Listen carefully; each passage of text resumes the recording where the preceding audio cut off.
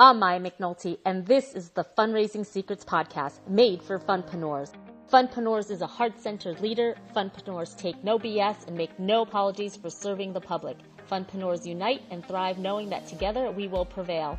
Funpreneurs will fight for the cause, raise awareness, and serve with humility. Funpreneurs are resourceful, compassionate, and philanthropy is our middle name. Funpreneurs deploy the organization's task with honor and champions the mission. Funpreneurs enrich lives and put ethics before conversions. Funpreneurs define strength in numbers, believe in the cause, create the future, build fundraising empires, impact the world. Funpreneurs are driven and inspired knowing that we are making fundraising fun. I'm a funpreneur.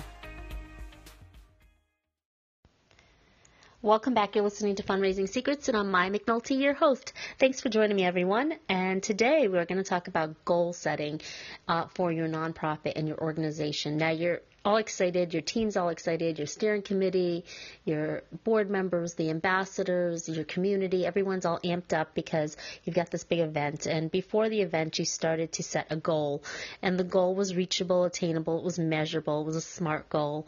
And mainstream, while the fundraising event is going awesome, perfect, another member of the team decides to move the ticker a little more to a larger amount, which becomes actually kind of chaotic because once you set a goal, you should stick to the goal, and it's better to come in at the goal and achieve the goal as opposed to moving the marker a little further out and missing the goal, which once you miss the goal, it becomes depressing and anxiety driven, and then you're doing everything and anything to just sell the nonprofit event as opposed to staying behind the mission and the work that needs to be done.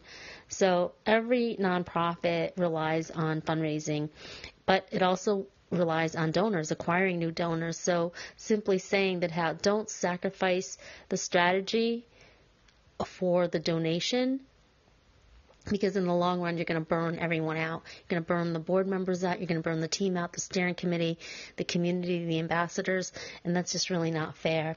So to be successful and to acquire new donors, the nonprofit has to set a goal and reach that goal and attain that goal. And if anything above that goal is reached, then everyone has done a really great job and they feel rewarded. If the marker is moved to a higher goal, then the organization failed to communicate that and everyone is kind of upset because they didn't reach the goal, the new goal that was set. So how do you know which goals to set for your organization? Well, this will vary from the size of the nonprofit and for the size of the event and the type of event that you're going to have. But first, you want to take data of all the things that you've done within the last 5 years. If you're a new organization, obviously you wouldn't have that. But take data, take inventory of the last 5 years of the donor acquisitions and the donor retention from the past 5 years.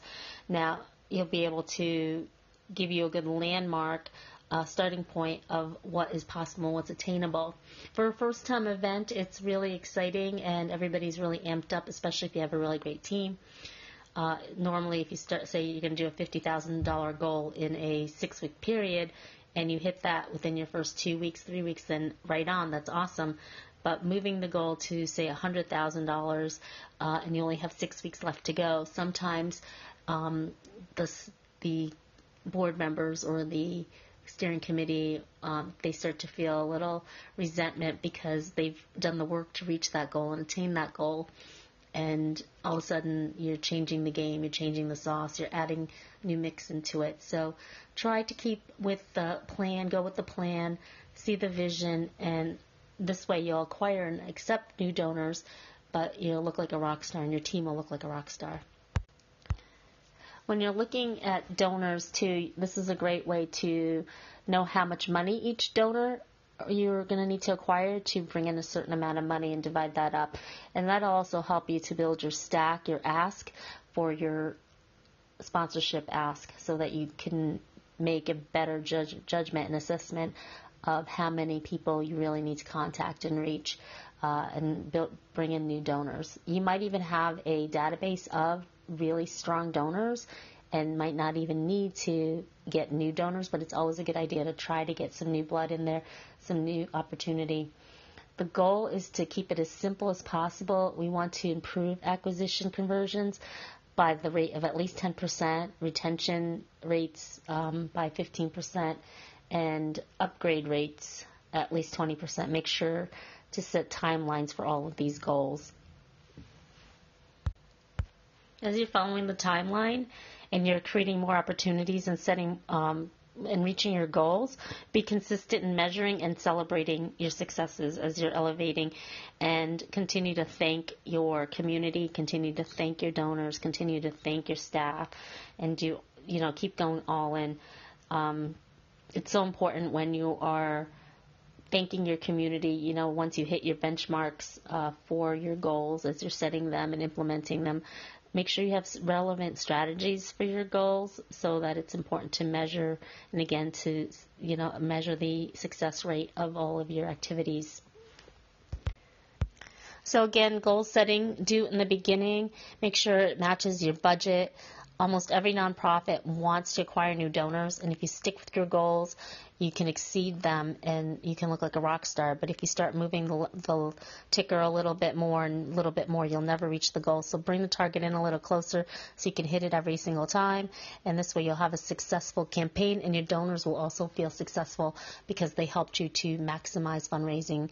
By thinking like an entrepreneur, you get out there and they feel happy that they contributed to an organization that is mission driven and able to get the job done.